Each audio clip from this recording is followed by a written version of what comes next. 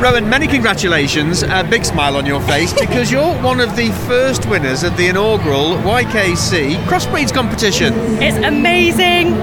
Now, tell me about your dog. He's a little rehome. We've had him for 18 months and he has just done me so proud. He is just the best dog that anyone could ever wish for. What's his name and what is he a crossbreed of?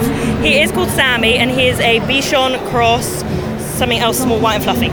Well, that's very honest of you, well done. And he looks very characterful. I mean, we don't know what the other fluffy bit is, but has he got a lot of the sort of Bichon in him? Yes, he likes to wave his paws in the air, which is a very Bichon trait. And he is just, brilliant.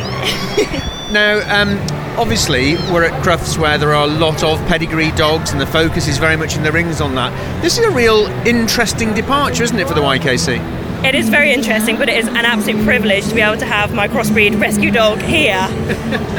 How much ring training have you done with Sammy? We went to one ring craft class, and that was about it. Well, you obviously paid attention because you've won, which is tremendous. Very, very well done to both of you. How might you be celebrating this evening?